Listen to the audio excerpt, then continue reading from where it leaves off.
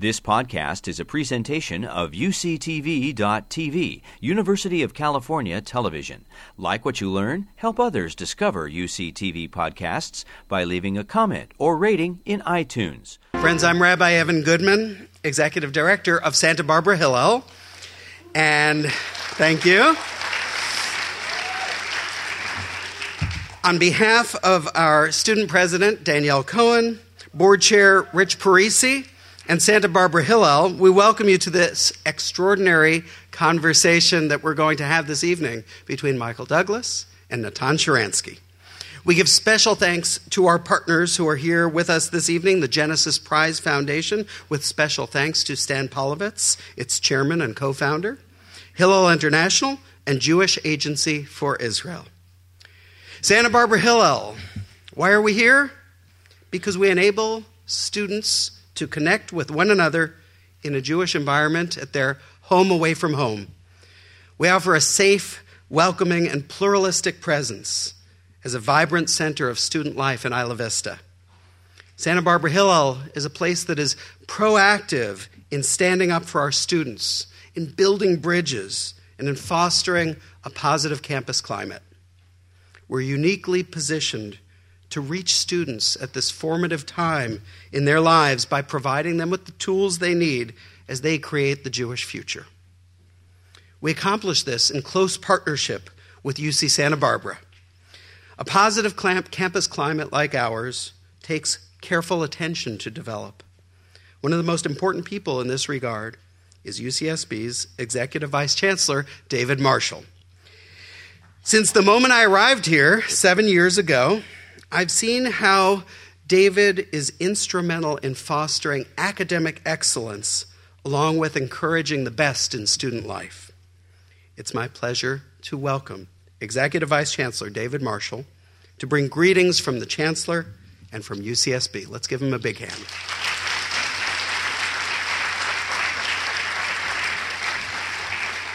Thank you. Well, I'm really pleased to be here tonight and pleased to offer a few words of welcome on behalf of the University of California, Santa Barbara. And Chancellor Yang is out of town today, but he asked me to personally send his greetings and best wishes to our distinguished guests and to everybody here tonight. And we congratulate Michael Douglas on being awarded the Genesis Prize. On a personal note, I'm especially pleased that Santa Barbara Hillel has brought this very interesting program, Jewish Journeys, a conversation with Michael Douglas and Natan Sharansky, to our campus. As a Hillel community board member, I've long admired the ways in which Santa Barbara Hillel has promoted interfaith dialogue and supported our students' commitment to civic engagement and social justice.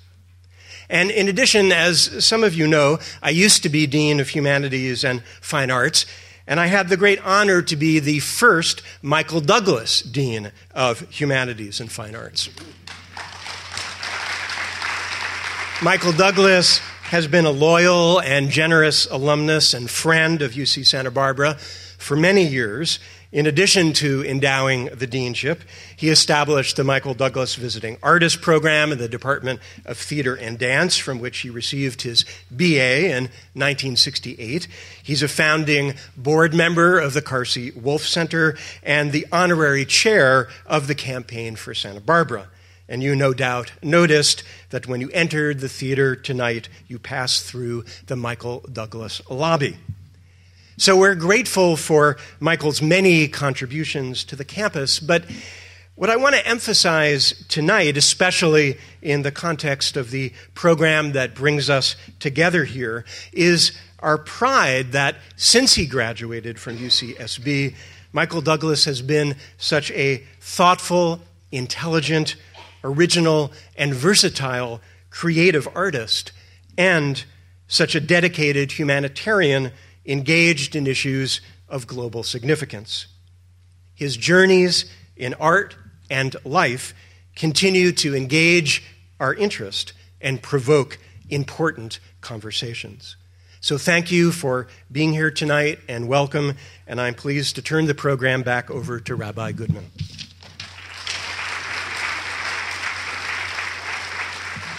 Thank you, David. And we are here for the students. We are here for all of you, and it's terrific to look out into our audience and see so many of our student leaders and students from across the campus community. One of the students that we're very proud of, who graduated a number of years ago from UCSB, aside from Michael Douglas, is David Siegelman. And David Siegelman will be serving as MC tonight to take us through the remainder of the program. He was very active at Santa Barbara Hillel, including serving as student president while he was here. So with that, we welcome to the podium David Siegelman.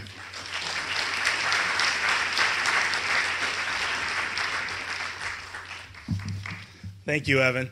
It's great to be back home here in Santa Barbara. When the new Hillel building was being built, it was really my first time to address the community.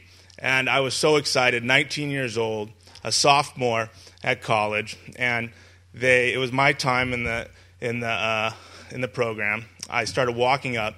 About halfway through, I felt a grip on my arm that was quite strong, and none other than our own Natalie Meyerson, who actually turns 96 next month. And halfway up, she stopped me to say, "We're excited to hear your remarks, but not if you're not without wearing a jacket." So I went back to my chair, I grabbed my jacket. So 15 years later, I have my jacket, and I promise in 15 years in the future, I'll wear a tie. But really to Natalie and to the entire Santa Barbara community, particularly at Hillel, for teaching me how to be a leader. It's something that's carried with me forever. So we're really excited about the program tonight. There's nothing more powerful than hearing the stories of the Jewish journeys. We have two remarkable people here. But before we invite our out-of-town guests up, we want to have a couple of the locals here. So it's my real pleasure to introduce two students, Andrew Packer and Michelle Moret, to tell a little bit about their Jewish journeys.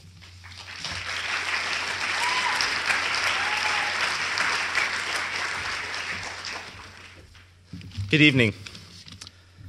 If I had to guess, I would bet that the faith stories of most Jewish individuals do not begin with Sunday Bible studies, Easter egg hunts, or Christmas trees. Nor do they include Catholic school and a Jesuit education.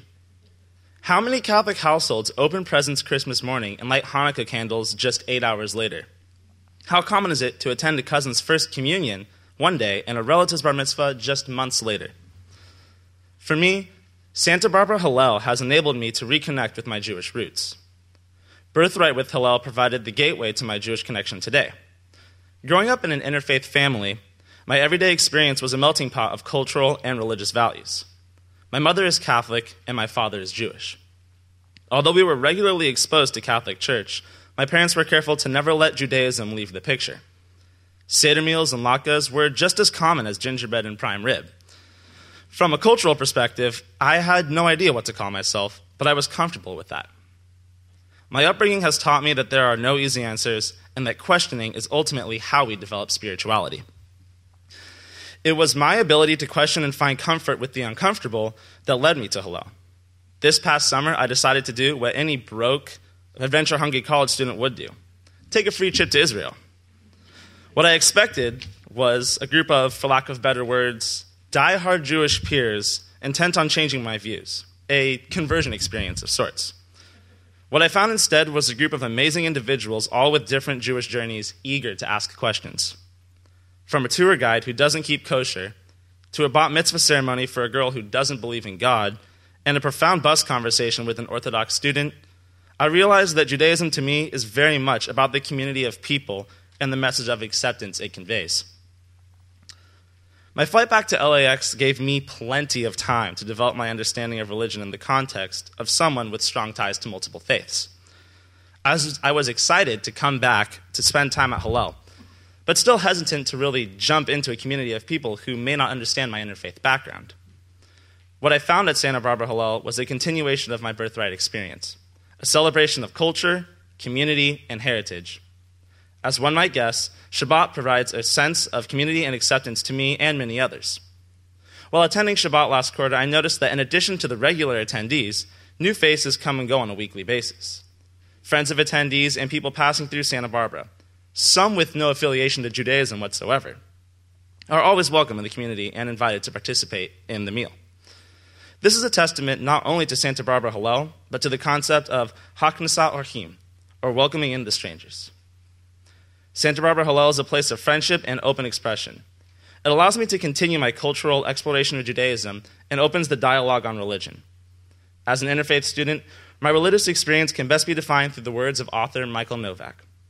The Lord God, the God of Judaism and Christianity, empowered our minds and gave us the ability to question.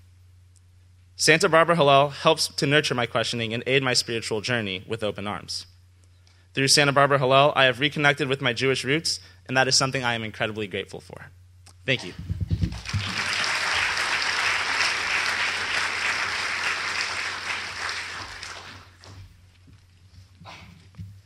Good evening. It's an honor to be speaking to you all tonight. For as long as I can remember, I have held a special love for Israel, one that was fostered by my mother and father. It is difficult to describe this love because it is so overwhelming. This love encompasses connection to a people and the Hebrew language, attachment to a history and land, and investment in a struggle that has lasted for thousands of years. I am a senior at UC Santa Barbara studying political science and psychology, and I'm passionate about both my university and Israel advocacy.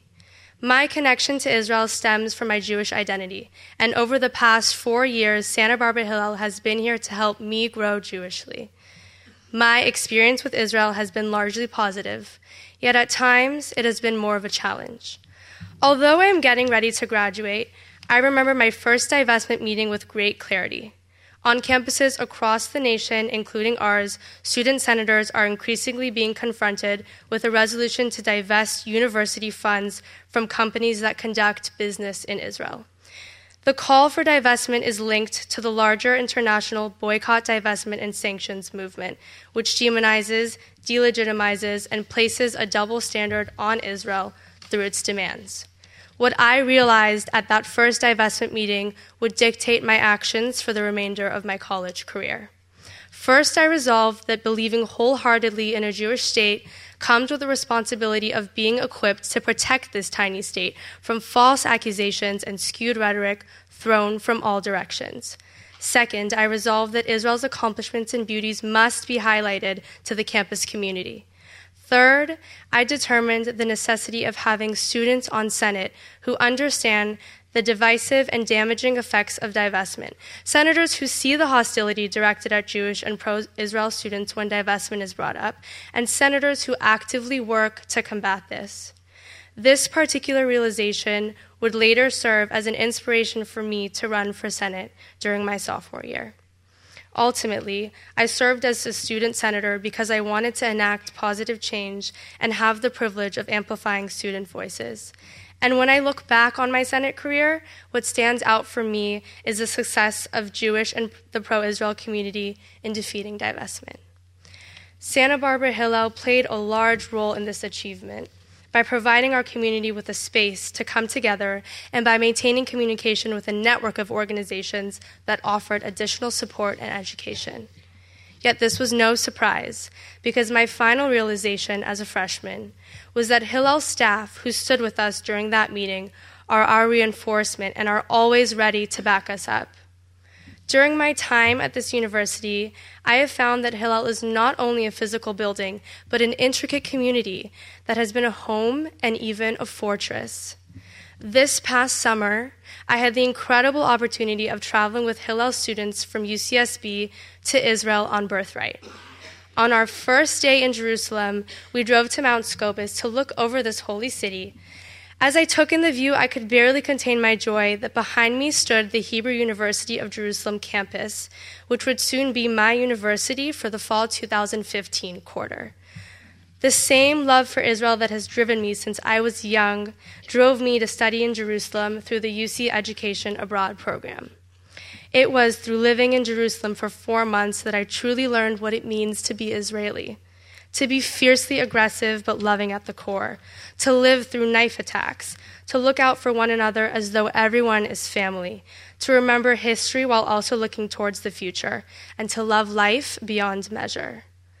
Living in Jerusalem allowed me to experience the complexities of the Israeli society and only served to strengthen my pride for the Jewish state and intensify my belief that we must continue to advocate for it.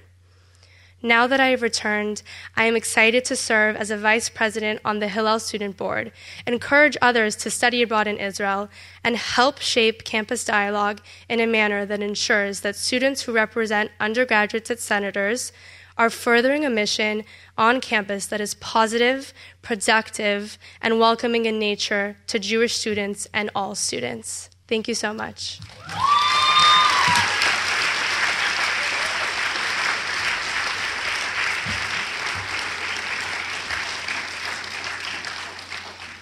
Thank you, Andrew and Michelle. It's not easy to share your personal journey and your personal story, and that is the theme for tonight. The amazing thing about Hillel is that these stories are happening all over the country and all over the world. We're in for a real treat tonight, as we're going to hear two more amazing Jewish journeys. They're different in many ways, but circle back to one place tonight here in Santa Barbara. Last June, Michael Douglas was in Israel with his family to receive the Genesis Prize. He's actually the second Michael to win the prize, which has been dubbed by Time magazine as the Jewish Nobel Prize.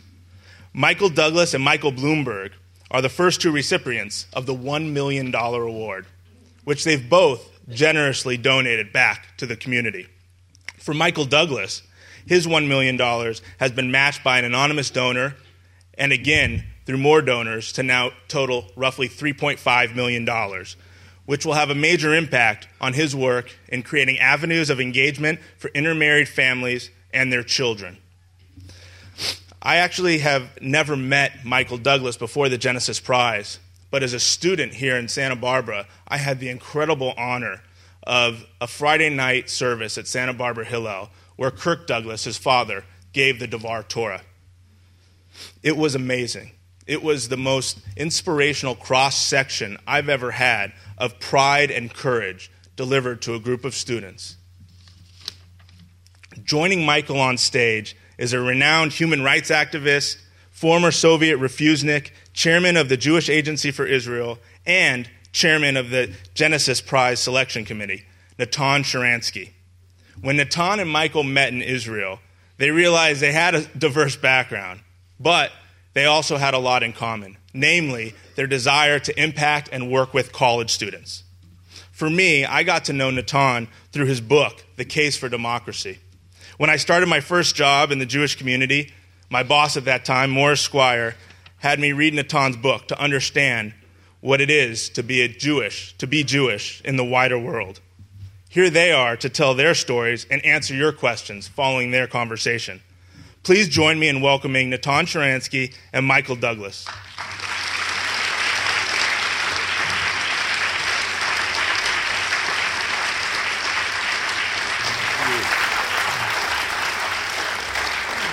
I'm going to forego a formal introduction. Based on your applause, you know these gentlemen, and they're here to tell you about themselves in their own words. David, thank you, Rabbi. What an introduction.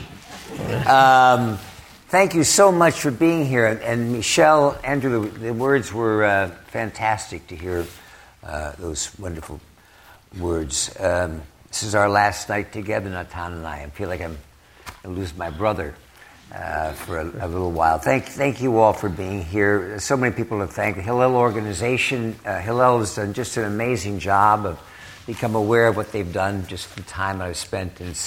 It's fantastic. And the Jewish Agency, working closely together, it's been a real education for me, and I'm really appreciative of it. And the Genesis Group, the Genesis Foundation, and having this prize has given me a new education that I never anticipated at this point in my life. So thank you, and to be here in Santa Barbara at UCSB 48 years later. I don't know about that. It was really a treat, and thank you, Natan, and everybody else for making this a possibility. As you know, we were at Brown, Stanford last night, and it's a treat to be here to today to talk about our respective journeys. Natan, I think really, I'm curious. You're from Donetsk, not Odessa. No, you're from Donetsk. My parents are from Odessa. Huh? My parents are from Odessa. Oh, they are from Odessa. Yeah. Oh, so it's not a standing joke. It's for sure. There's a tremendous amount of anti-Semitism when you were growing up, and I thought maybe people would like to know a little bit about the background of your faith from Ukraine. And when you mentioned the other night, which I found interesting, that you found more faith when you were in prison those years, and that was a key strategic point. And maybe you could just tell a little bit of your background. Okay, it's difficult when we are already speaking for 3 evenings. It seems like you are repeating yourself. But I'll try to be short and straight to the point. Donetsk, city of Donetsk, which today everybody knows because that is the center of the war between Ukraine and Russia. They were probably in those days 500,000 people, probably 10% of them Jewish. Nobody knows exactly. I grew knowing zero about my Jewishness because I didn't know the words like Purim or Pesach or Bar Mitzvah or Brit Milah. Not only no Bar Mitzvah, but no word like this. Nothing. But we knew very well that we are Jewish because it is written in the ID of your parents, and all the conversations at home are about anti-Semitism, discrimination, and how difficult it will be to get to this institute and to have this job. So the only Jewishness which was in our life was anti-Semitism, and so it was very bad. It was like to be born with some very bad disease, and you have to learn how to cope with this, what kind of medicine. And the medicine was very clear. Parents are telling to you that because you're Jewish, everywhere, in school, in university, in kindergarten, you must be number one. In physics, or in mathematics, or in chess, or in music, or in dance, whatever, it doesn't matter. You must be the best in your profession. That is the way how we Jews survive. To think maybe you should fight against this injustice, you're not fighting against anything. You're only trying to adjust yourself. There are no values except the value of survival. And when it changed, in 1967, Israel entered our lives very powerfully because the victory of Israel over allies of Soviet Union was a huge humiliation for Soviet Union. After all, it was the most powerful dictatorship in the world. They gave a lot of money, a lot of weapons, a lot of their soldiers were there, and then such a humiliation. There is a lot of talk about Israel, and suddenly you find out, you discover that all the people around you, your friends and your enemies, they all connect you to Israeli army, as if it is your army. And you want to understand why the world connects you, and that's when you start reading in the underground from the books which were brought by American tourists about ourselves. And suddenly you discover that there is such a great history, which is not history of Soviet communist revolution, not a history of all these repressions of Lenin and Stalin, but that's history which begins from Exodus from Egypt and goes through 1,000 years straight to the Exodus of Leon Uris. There was such a great book, which if you read today, you say, oh, Boba Mises. Yeah. But for us to realize suddenly that people almost of our age can be such an active part of this unique history, you want to be part of it. And then in addition, you discover that all these Jewish tourists who are coming from Australia, from Miami, from London, from everywhere, they're all from Odessa. They say, oh, your father is Odessa. And my father or mother or grandmother, somebody is from Odessa. So they say, maybe we are family, let's come. And so you find out they are all one small family from one shtetl.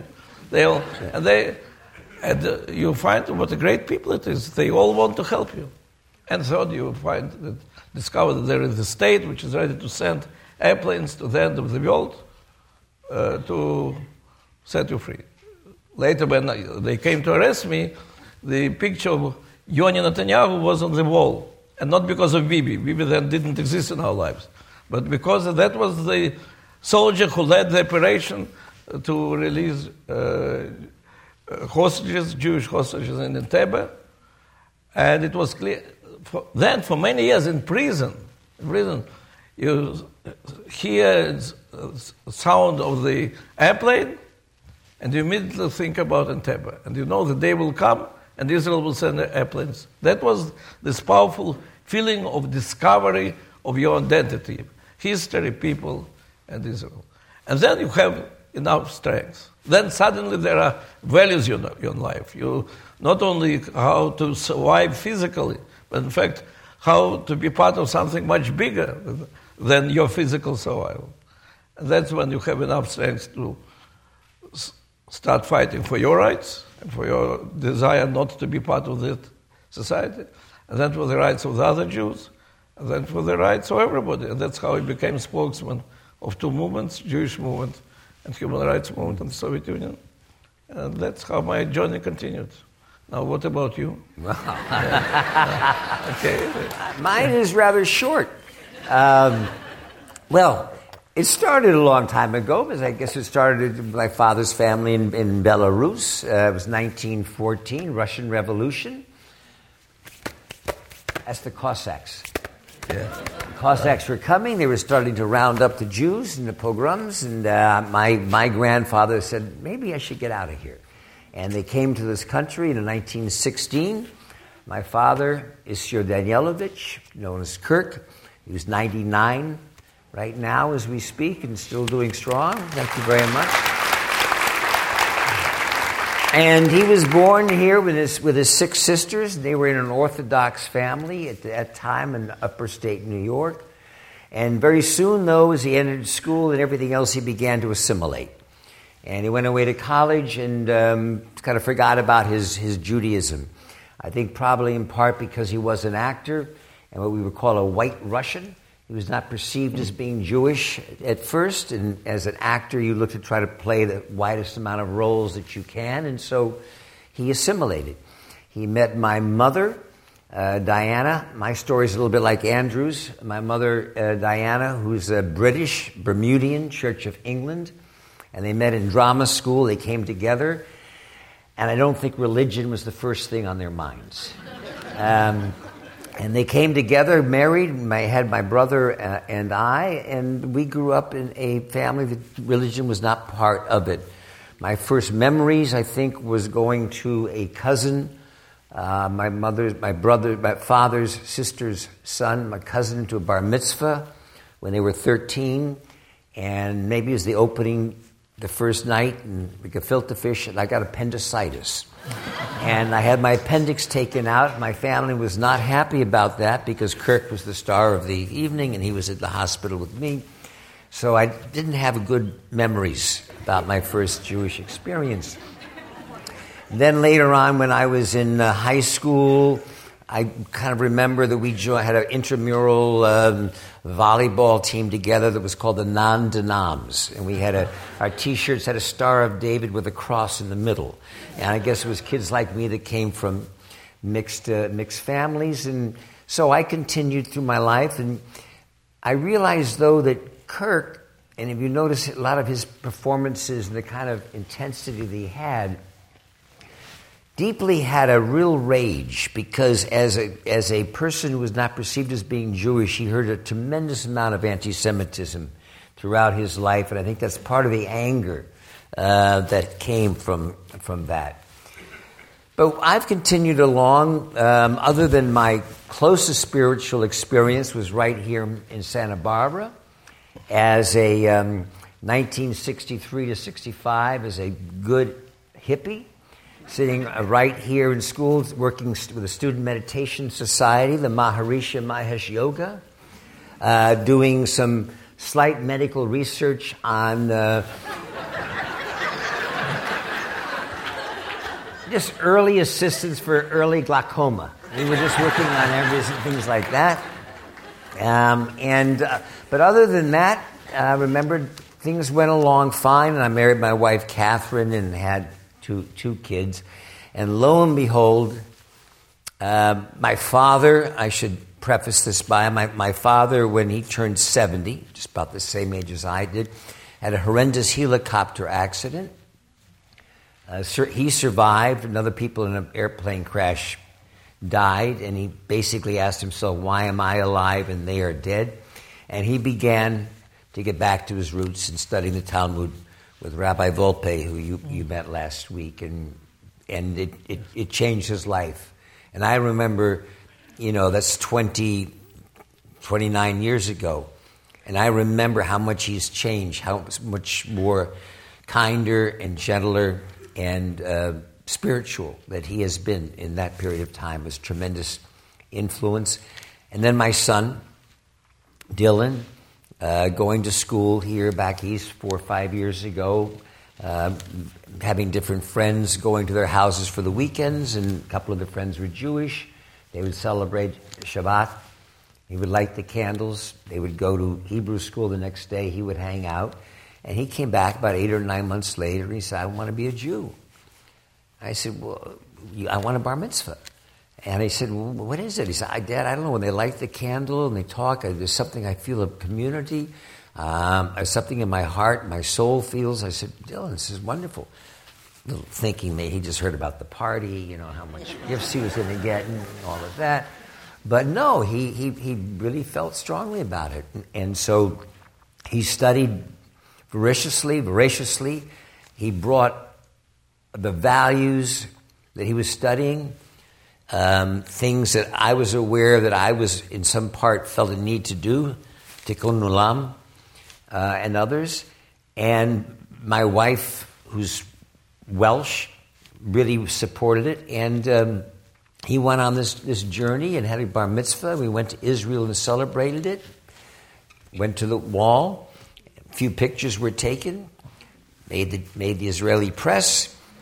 Next thing I know, the Genesis Group contacts me and presents this incredible prize and this opportunity, which I was truly touched because I felt I was part of the tribe.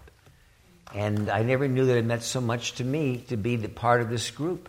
As secular as I am, just a part of that community and the values that they represented meant a tremendous amount to me. And I'm so very, very grateful because Natan, among all the other things he does with the Jewish Agency and in the Israeli government, he also is involved with the Genesis Group, and he was chairman of the select committee and largely responsible for choosing me. I've always wondered, how and why. He shared this with me, and I feel honored, and I feel really honored to be part of this whole trip with you.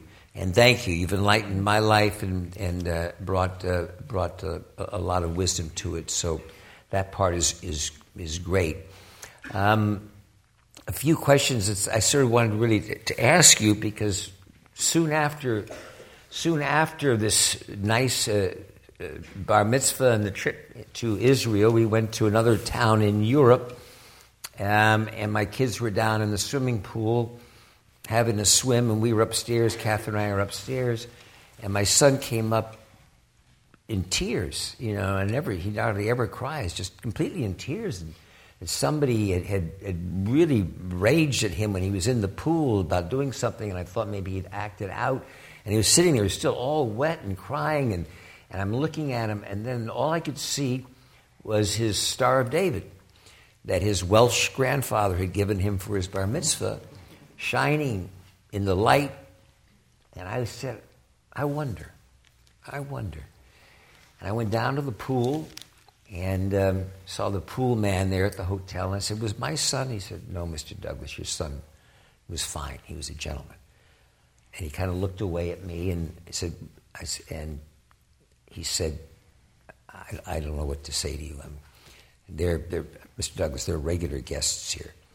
And he said, who is it? I went over to a couple, and they were sitting there, and the gentleman was sunning himself.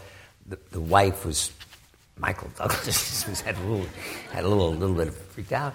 and this gentleman, and I said, excuse me, did my son do something, that... and he went on about rules and this and that, and there's to be rules, and this organizes too many people in the world. And going in, he did have a German accent in his book. And I said, I'm from Switzerland. I said, you're from Switzerland. I said, are you from Zurich? And he said, I know where you're going. Huh? I know where you're going. And I said, whoa, how would you know where I'm going? And I came back to my son. I said, Dylan, I think you just had your first taste of anti-Semitism.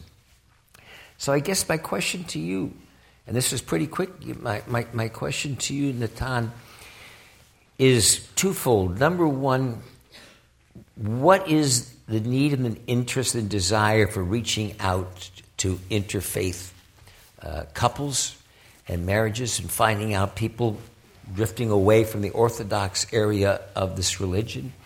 And then the other part is anti-Semitism.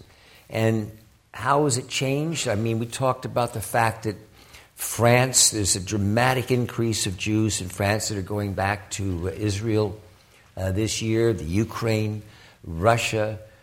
We have this BDS movement here, which is an attack really on the state of Israel. And I don't know if they're separate questions or the efforts that I see making for inclusion and interfaith, bringing people more together. And the other part of that is the question of anti-Semitism today. Well, look, it's really two huge questions. Let's again try to... Take your time. Yeah, okay. First, about inclusion. And I don't think I'm breaking with orthodoxy. I really don't. I think your story is a very important reminder. That was one of the reasons why we thought about you as a candidate. It's a reminder that the person who devoted his or her life to promote universal values, and you did it excellently as an actor, as an artist, and who was disconnected himself, or was disconnected from the life of Jewish community. In fact, almost for 2 generations went very far from this.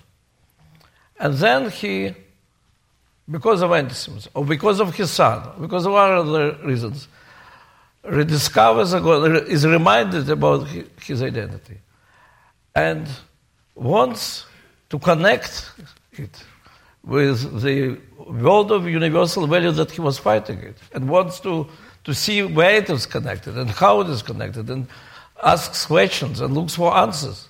I think Jewish community has to do everything to welcome, to be friendly, to be interested, to enrich themselves, ourselves, with also your story. And look, the question, the debates between different communities of ours, who is a Jew, whether you'll take this definition, different definition, will always exist. And I am the one who already 30 years that I'm in Israel, 30 years I'm involved in these debates, who is a Jew and how to bring different groups together. But when it comes to the journey which we are doing together, everybody who wants to join this journey of thousands of years should feel that he is mostly welcomed and wanted. That's about your first question. And by the way, the struggle for Soviet Jewry, which started as a struggle of small group of Jews in the Soviet Union who suddenly discovered their identity and were very empowered by this. We could never survive even one day if we were not joined by hundreds of thousands of American Jews who rediscovered their identity through the struggle, their role in the history. And we were marching together. And when I was arrested, all those American Jews with whom I ever met or was on telephone, there were hundreds and hundreds of thousands of them, They were all on my list of accomplices. For KGB, they were all enemies. And there was no way to find out who of them is reformed, a conservative, who is secular, whose mother is Jewish, and whose father is Jewish. They were all part of this journey, and they wanted to be part of the journey. So for me, it is very important that we as a Jewish community always will be open, welcoming for those who are interested to be part of this journey. Now, as to anti-Semitism and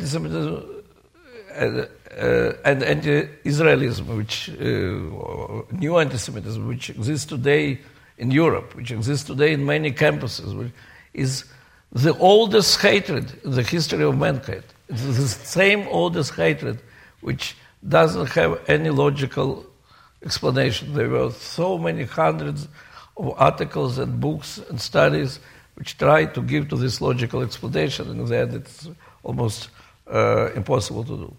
And it goes very deep to the values of our civilization, to the struggle against these values. Today, it seemed after the Holocaust that the world is so shocked, they're understanding how dangerous this anti-Semitism is for the humanity. It's so obvious that we're finished with this. And of course, I grew in Ukraine. There was a lot of anti-Semitism because that was part of the world which had the Holocaust but didn't have any lessons from this Holocaust. Now what we find out that Western Europe, this year we have the highest ever immigration from the Western Europe, 10,000 people. There was never such a figure. Ever. Ever. From 1948, from the creation of the State of Israel. From France, it moved from 1,800 new immigrants 2 years ago to 8,000 this year, and potential is dozens and dozens of thousands, those who are start their process with us of Aliyah. Our estimation is that approximately half of French Jews, it's 600,000 French Jews, half of them already decided that their children will not live in France. And that is direct result of the old anti-Semitism, which is going mainly from conservative, right, Christian community, joins with the very powerful new anti-Semitism, which comes mainly from liberal Europe, and which all is expressed in the extreme forms of demonizing of Israel. And on the top of all this, huge community which is coming from Middle East, and many of whom don't share any values of Western civilization, and hatred to Jews and hatred to Israel is felt, well, sometimes it turns into terror. So all this suddenly turns Europe in an extremely uncomfortable place to be. And in our work, it is very important all the time to show the deep connection between classical old anti-Semitism, which was all based on demonization, delegitimization, double standard towards Jews, and new anti-Semitism, which is all based on demonization, delegitimization, and double standard towards the State of Israel. Where is the support for BDS coming from? It seems pretty organized. It seems well financed. Yeah, well, first of all, though of course BDS movement and many activists of BDS movement, and sometimes even naively, believe that the aim is protection of human rights. If you look even on the internet site and listen to the leaders, what is the real aim of BDS movement? The real aim is destruction of the State of Israel, which of course is masked by the demand stop immediate occupation, because occupation is the biggest violation of human rights. How we can stop the occupation without committing suicide, it's not our business. But if you look, they don't even mask the leaders, that the real aim is that there will be no Jewish state, that Jews will be minority in another Arab state. Second, if you look at the history from where it started from the Centers for Middle East Studies like 15 years ago, which started appearing in different campuses, which were all financed by Arab countries. Then, with the time, this movement was joined by some liberal forces who didn't even realize that how they are used within a very organized, concentrated effort of financing coming from the worst enemies of Israel on one hand, and from some European countries who fed with this newly emerging, or the old anti-Semitism turning into hatred towards Israel. And when I was probably on more than 100 campuses, and I remember how it started as the divestment movement, as movement against occupation during the Second Intifada. And step by step it turned into boycotts, academical boycott, professional boycott of doctors. And it was always based on extremely hypocritical double standard. For example, boycott of Israeli universities because they're discriminating Arab population. In Israeli universities, there are more Arabs studying in Israeli universities than in any Arab country. It's simply, there is nothing even to compare about these opportunities. Or just recently, this boycott of gay and lesbian society against Israel because Israel violates human rights of our brothers. We are living in the area, in the region, where the only way for gays to survive is to ask for political asylum in Israel. Gays in Gaza, are simply thrown from the roofs without any trial. I was traveling on the university once with one Palestinian gay who agreed to be for some months, and then he was afraid. He also decided to go underground, but he agreed to speak. How when in Ramallah they found out that he's gay, they gave him a choice: or you will become a suicide bomber, or you will be killed immediately. And he agreed to become a suicide bomber, and he escaped to Israel and asked for political asylum. So, and of course Israel is, the only country there where you have these gay parades, and where our army never had any restrictions, like your army always had a problem, now has less problems. In Israel army, it was this question never even raised. I'm not now promoting gays parades. I simply want to say that it's such a highest level of hypocrisy here on the universities. Here, from the people who have to know better than anybody else that simply all their brothers will be killed if they will not escape to Israel from Syria, from Lebanon, from Gaza, and so on. And nevertheless, it becomes also part of the boycott movement. So there is a lot of hypocrisy. It's not even double standard. It's some of the highest level of hypocrisy.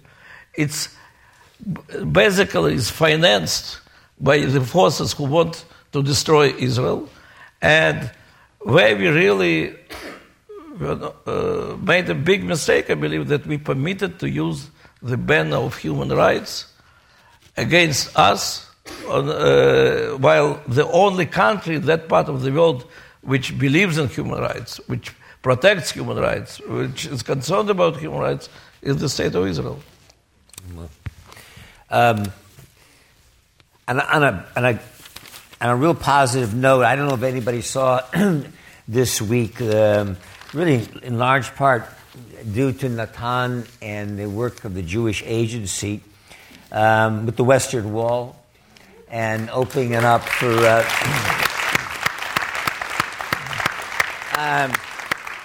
let me raise a hand. How many people have been to Israel? I'm always amazed. You got a lot of tourists. You got a lot of visitors. Well, I guess again, when you're over there and you see the wall and you understand what you've accomplished, and I'm blown by the negotiations that's going on. You've mentioned this is 3.5, almost 4 years of talking and working with different organizations to allow with the women of the wall and the mix to be able to be there with the Orthodox. And maybe you just want to talk a little bit about that whole process. Well, yes, it so happened that in the middle of our tour, just this Sunday, there was a historical meeting of the government. Why it was historical? Because I think it was the first meeting of the government ever when somebody participated in this meeting through Skype. And that was me. I was in Pasadena, but because the issue for which I was, on the request of the Prime Minister, was leading negotiations for 3 years, so to make the last push, I made it through Skype, speaking to the government meeting. And what I was saying that whether some Israelis understand it or don't understand, but big part, maybe majority of American Jews see themselves as part of Reformed and conservative Jewry. And in these days, when our mutual dependence is so big of American Jewry on Israel for their strengthening their own identity, on Israel, which is under permanent attacks of our enemies, and of course our first allies are Jews of the world.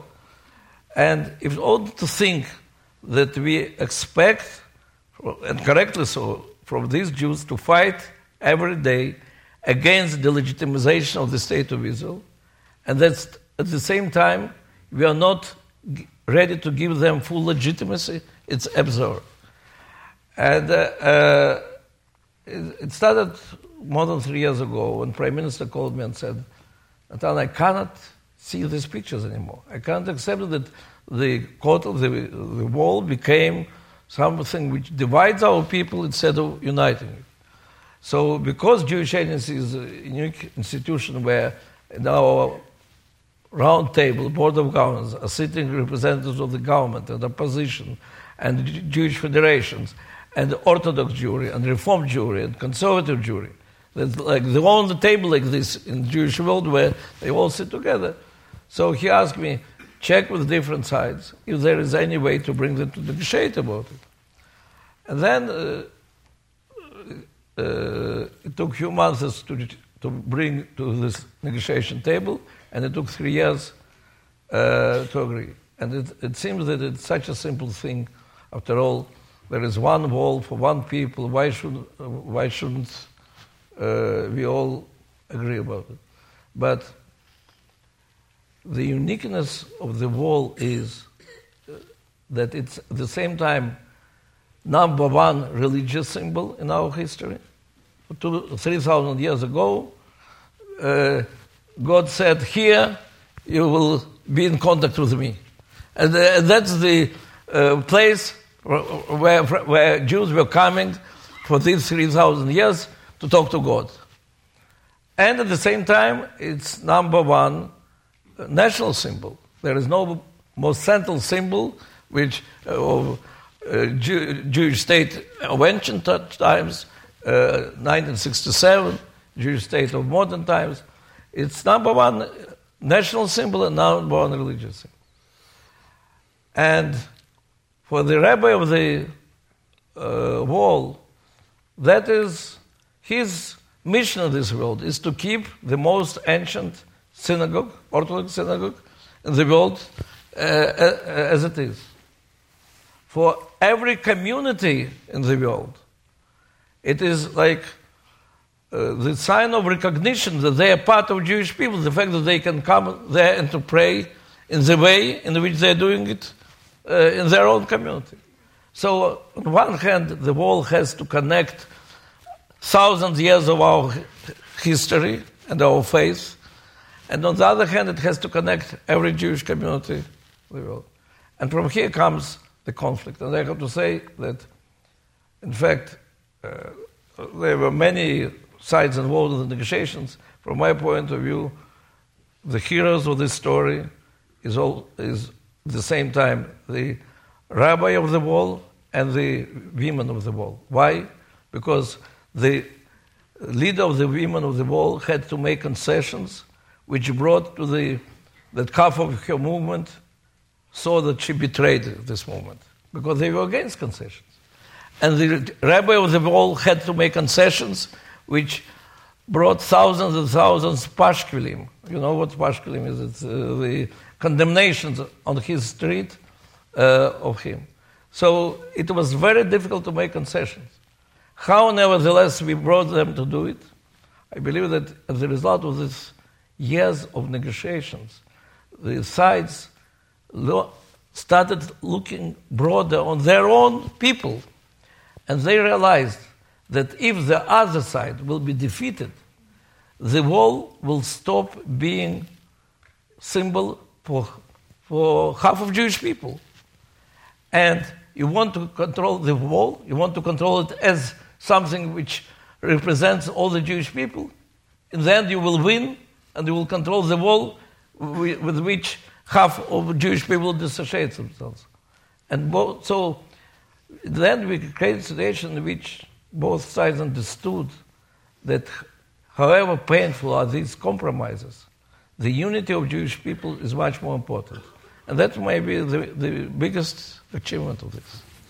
I want to open the evening up for people who have questions. So I'll just ask one more, so if you think about it, and then we'll prepare for some questions. This has been a rough year in terms of the tragedy in France, San Bernardino.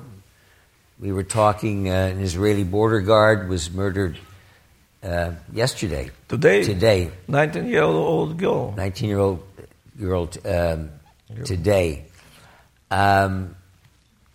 What influence does Daesh, ISIS, do you feel have in terms of the issues dealing specifically with Israel?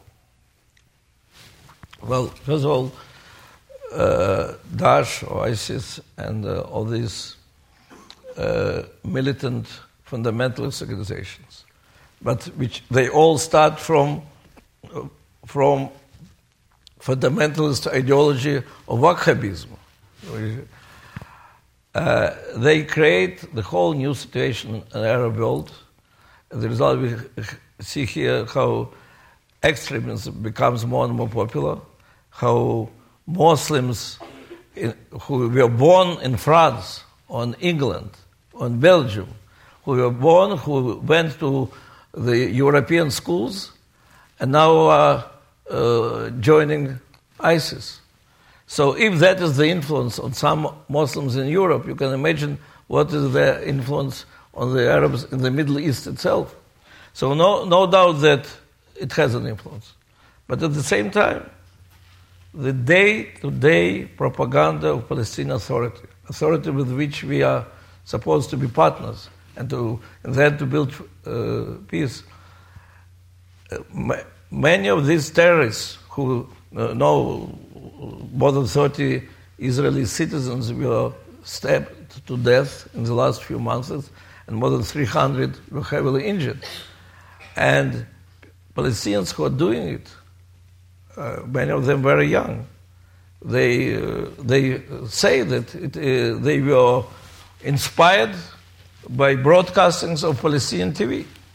And many of them, of course, are inspired by the slogans of ISIS and by these videos of ISIS which are shocking for many of us, but which are like appealing to the most primitive, dangerous feelings of those who want to glorify death.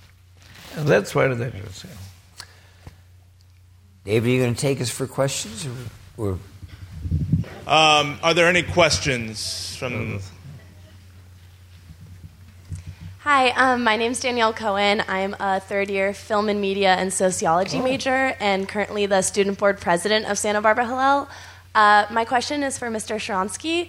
First of all, I'd like to say thank you for sharing and for all of your hard work regarding the new compromise at the wall. I was wondering what challenges and opportunities you see going forward with religious pluralism in Israel. Oh, I thought if you are... your specialty is films, so you can ask Michael. Unique opportunity, but the Israeli film market is still a small market. Look,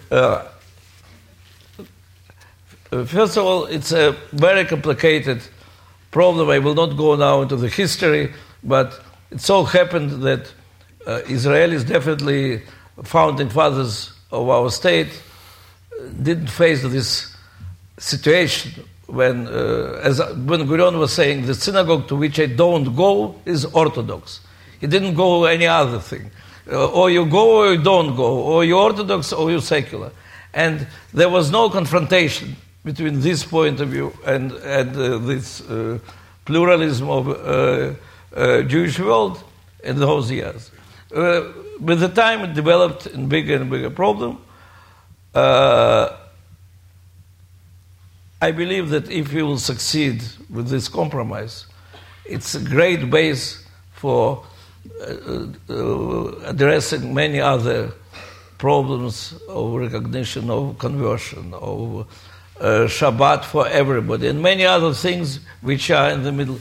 Because the moment you accept the principle that we are Jews as a religion and we are Jews as a nation, and whatever the Jewish state does, it has to keep compromise between connection with 1,000 years of tradition and connection with every Jewish community in the world. The moment every side agrees that it must be met in the middle, I think we have a very good opportunity to go ahead. And that's why I am very encouraged by our success, though it took us a few years. But still, we'll see. Thank you. More questions. All right, we'll do one more over there, and then we'll move this way. Please stand up. Hi, I'm David Segura. I'm a fourth-year student here and a sociology major, and my question is for Mr. Douglas.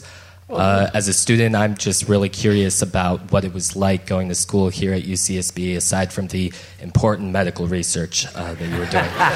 And also, Isla Vista was at the vibrant community that we see today of wonderful students. And the Jewish presence on campus, was it big? Was it small?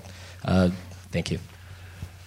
Well, like my mother and father, I wasn't very aware of the Jewish presence in 1963, although the summer after that, 1964, my father did a movie called Cast a Giant Shadow, the story of Mickey Marcus, and I spent the summer in Israel.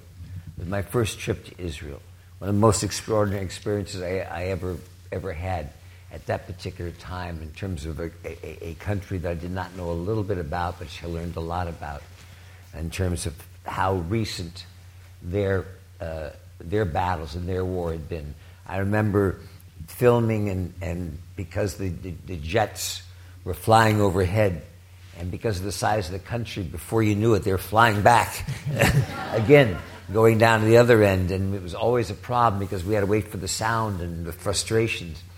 I remember being in the restaurants that the film crew was staying at, not understanding why on weekends we couldn't have a hot meal. And who was this gentleman in this black cloak, this hat, walking around the kitchen, making sure the lock was on the toaster, and understanding this kind of complex mixture between religion and politics and the state.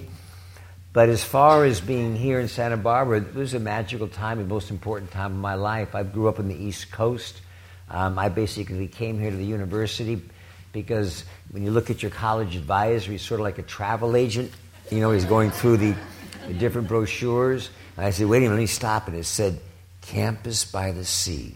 And I looked at it, and this is back east, and all I saw, there wasn't one building in sight. Because all this was Marine barracks. You know, all Marine barracks and one Campbell Hall was the only building that was here. The rest of it was Marine barracks. And there was a guy walking down the beach carrying a surfboard with two girls in two-piece bathing suits. You never saw a two-piece bathing suit back east in 1963. And I said, I want to go there. And it turned out, and God bless Ronald Reagan, it was the height of the UC system. They attracted all these incredible professors from back east. It was an extraordinary system, had a fantastic theater program at that time, and has continued to grow amazingly under the artful hand of David Marshall, who's now moved up. And so it was a magical time. It was obviously it was exploding. There was a tremendous number of protests going on vis-a-vis the Vietnam War at that particular time. Wednesday silent protests out in front of the library. So it was an exciting, wonderful time, and I remember it very, very fondly. And it's nice to see, just being here now. And Natan arrived for the first time and literally got off the plane here, and it was a beautiful day today. You know, today was just a gorgeous day. It's like this every day. But he said, "This is beautiful." I said, "I told you so." Well, after Jerusalem, it's very beautiful. Okay, another question. We'll go here, and then please, if you have one, just to go to the aisle so we can get you the microphones as well. But let's go right here. Did you have your hand up? Yeah, please. Hi, I'm April Savage. I'm a bio major, third year. My question to, I guess, both of you, but mainly Michael Douglas. Given your background and experience in interfaith work, what advice would you give to me and my peers as college students of how to foster interfaith climate on campus? Well, I think certainly through Hillel, which seems to have a wonderful warmth. I mean, it's basically, I think, an issue of being candid and open and not being afraid. I mean, for all the years, the Reform movement really was 1983. The Reform movement acknowledged that if your father was Jewish, and so as people always say, don't talk about politics or religion, and you'll always get along. But I think, particularly now, and we were talking earlier about one of the issues with this BDS movement and everything else, and watching Natan, when we had a group of protesters at Brown University when we spoke, and how Natan goes out and talks to people to try to find out, what the issues are, and very quickly you find out they don't know how to talk. They really don't. They know how to protest, but as far as what the issues are concerned, Israel is an apartheid state. Well, how do you mean that? You're going to compare Israel to South Africa before Nelson Mandela? I don't think so. So, I would just encourage, a dialogue, and not being able to open up and expose yourself, and have the support of Hillel behind you. Thank you. Go to this side. Hi, my name is Josh Sweetelson. I'm a senior right now studying economics and accounting. My question is to both of you guys. As influential members in both politics and the media, I was wondering if you guys could both comment on, current trends in the media itself in terms of its portrayal of Israel, media sources that you think maybe are more biased, not specific things to call out, but I want to hear your thoughts on trends in the media and how that's its own battlefield. I'm finding it so frustrating and so difficult to get any international news with our elections going on. Mm-hmm. I mean, it just is nonstop. It's on a repetitive roll and note. One thing I've noticed just between our two countries is I feel some similarities. This is not a criticism, but this is just a reality between Likud party and how you put a coalition together, and watching what happened after the last elections and bringing it all together, and the Republican Party, which is dealing with a Tea Party aspect on one side and how it affects where your channels are, where all of us are used to be, everyone's trying to get to that middle center, whether it was center-right, center-left. Both countries and parties seem to be being pulled away. And we have an election going on now where, ironically, we have two further sides of normal, extreme left, extreme right. And I don't know how much the media is talking about that. I know because of the issue which we did not get a chance to talk about, which was Iran, and the agreements, and when President Netanyahu came over here to Congress, that certainly caused a lot of friction in terms of our parties. So I don't know what would you say? Well, look, I think the problem with the media, it's strange to say, but it's the same as the problem with these protesters in Brown University, because when you try to take them from the slogans to substance, they really don't want even to go to substance. They don't know the substance, and they say, don't try to take me deep. I am really not interested in it. The problem with the media that it is so superficial, so extremely superficial, and it's all about the picture. And it is so easy to have a picture of Palestinian suffering that because his house was destroyed in Gaza, and it's much more difficult, or it needs a serious effort, a serious analysis, why his house was destroyed in Gaza, or why there is fourth or fifth generation Palestinians live in refugee camps. And I have to say that my attempts to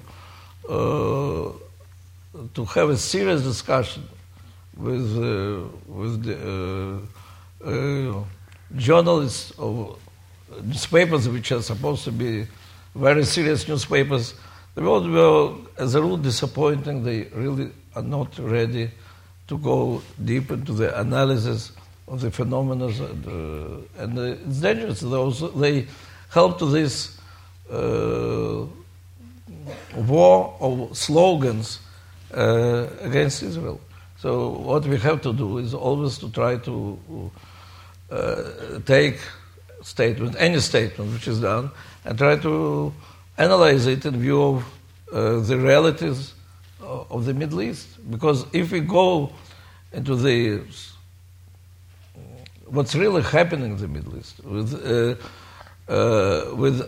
unique, unprecedented wars of fundamentalists from one side and from the other side, and that the only very small island of decency and democracy and human rights and Western values, which is Israel. And then you look at this, you live this through the situation, you know this situation very well, and then look on your most prestigious newspapers, and there is only pictures, and one can think, if he judges from these pictures, he can think that the only place in the Middle East where some awful things are happening, it is Israel. So it's unfortunately, I don't know how it happens, and by the way, the public opinion in America, I find out, is not influenced somehow by this press. I would be concerned if I were editor of the newspaper, and every day you're publishing pictures about how awful Israel is, and then you make polls, and poll after the poll of American public opinion, and it is very favorable to Israel, and Americans continue naively believing that Israel is the only democracy in the Middle East, while the newspaper says something opposite.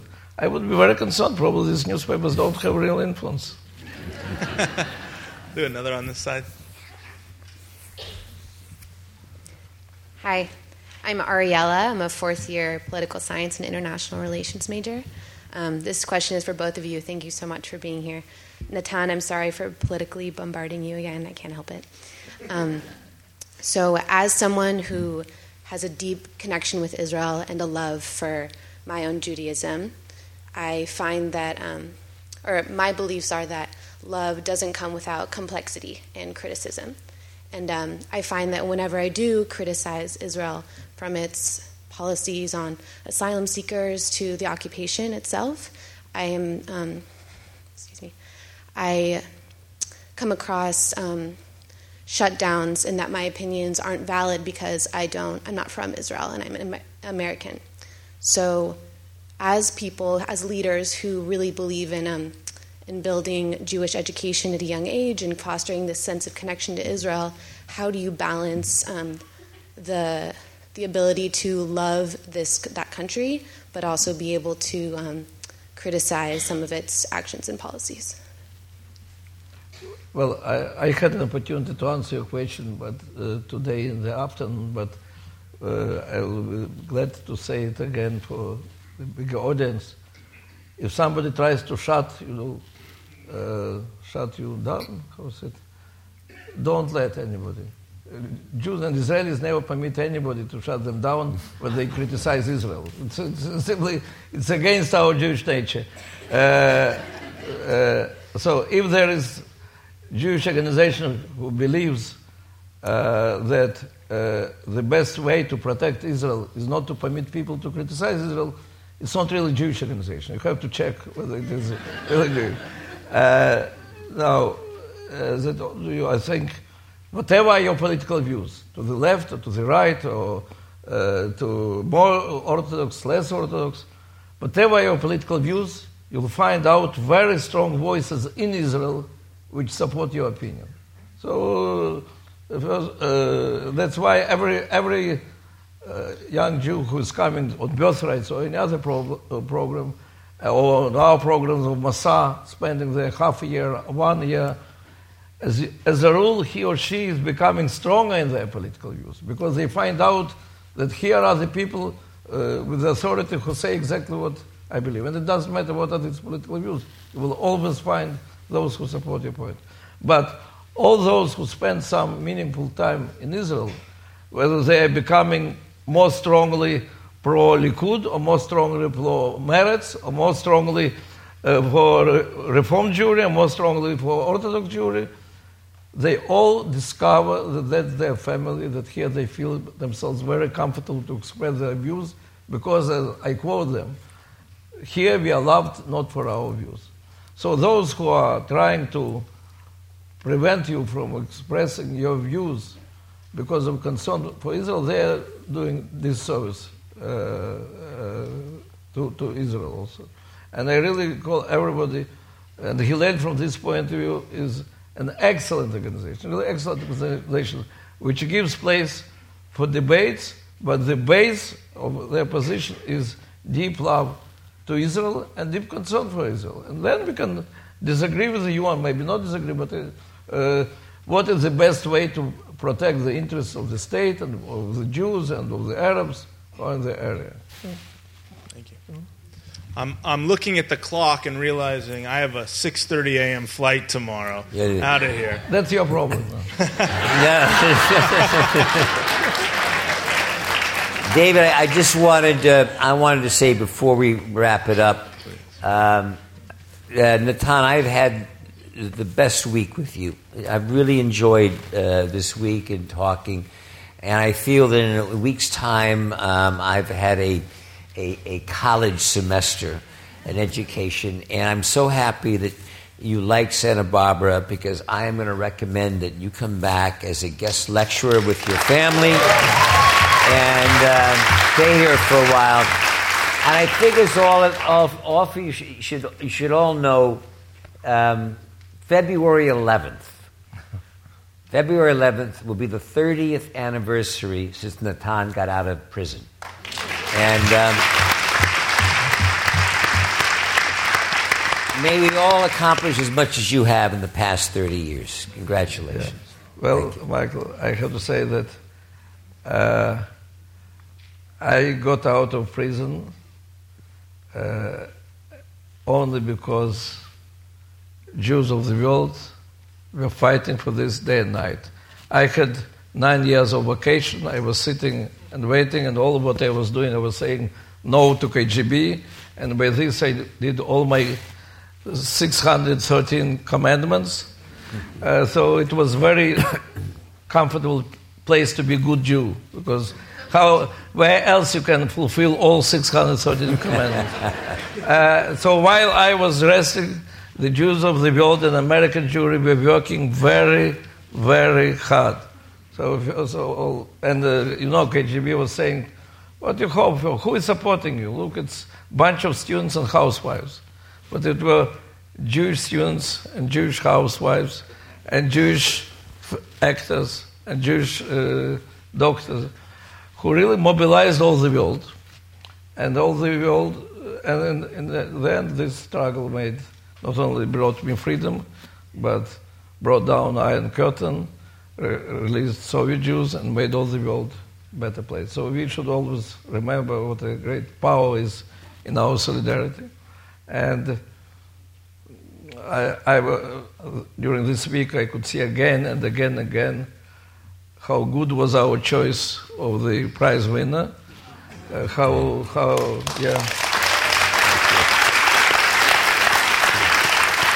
Because I never in my life had so many selfies with Hollywood celebrities.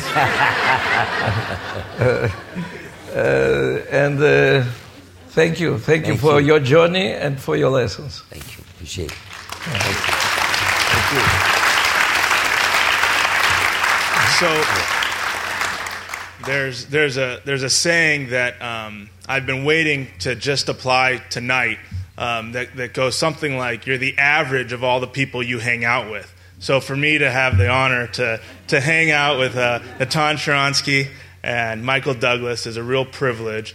I want to thank you both so much and invite Evan Goodman up to the stage to conclude the evening. Thank you. Thank you, David and Natan and Michael. I'll end personally continuing, Natan, on what you said. They were housewives and they were students who were protesting to free you. I was one of those students. In San Francisco, I would go on Sundays on Green Street to the Soviet consulate in San Francisco, along with other youth groupers to protest for your freedom. And to be able to be here as a rabbi and as someone who helps to lead our student community, it's more than a privilege. It's a pleasure, and to see what you have made of your life since then. And Michael, I've loved your movies. You weren't protesting. I was not protesting yes, for you. You were up there, Basic Instinct. I know you were. I may have, yeah. And the university here may have changed a little bit in the years since you. I think that there may still be some medicinal research going on here. One of the things that has changed is that the Jewish student population when you were here was very small, and now we have more Jewish undergraduates than any other UC school. So that's something that not everyone might know. More than Berkeley? Many more than Berkeley. Yes. And we also take, this last year, 160 students on birthright trips to Israel, which is the most in the entire western United States. Yeah, that's so these are some things that we're very proud of, and we couldn't do it without the support of people like these and without the influence of people like you. So Santa Barbara Hillel, as most of you know, is a completely independent organization that relies on the community, parents, and alumni for support. We thank you for your support and encourage you to continue to do that. I also want to close by mentioning, when the question came up about the Women of the Wall, another point of intersection for my life. I was a rabbinic student in 1988, 1989 in Jerusalem, and was at the initial times of the Women of the Wall, so that happened to be a part of my life as well. And we, in partnership with the university, with the Taubman Symposia, are bringing Anat Hoffman, the leader of the Women of the Wall, I believe next month or the month after, to Santa Barbara to speak here. So these are all wonderful ways to continue this conversation that is ongoing for all of us. Thank you for being here tonight. And once again, many thanks to Michael Douglas and Natan Sharansky. Thank you. You've been listening to a podcast by University of California Television. For more information about this program or UCTV, visit us online at uctv.tv.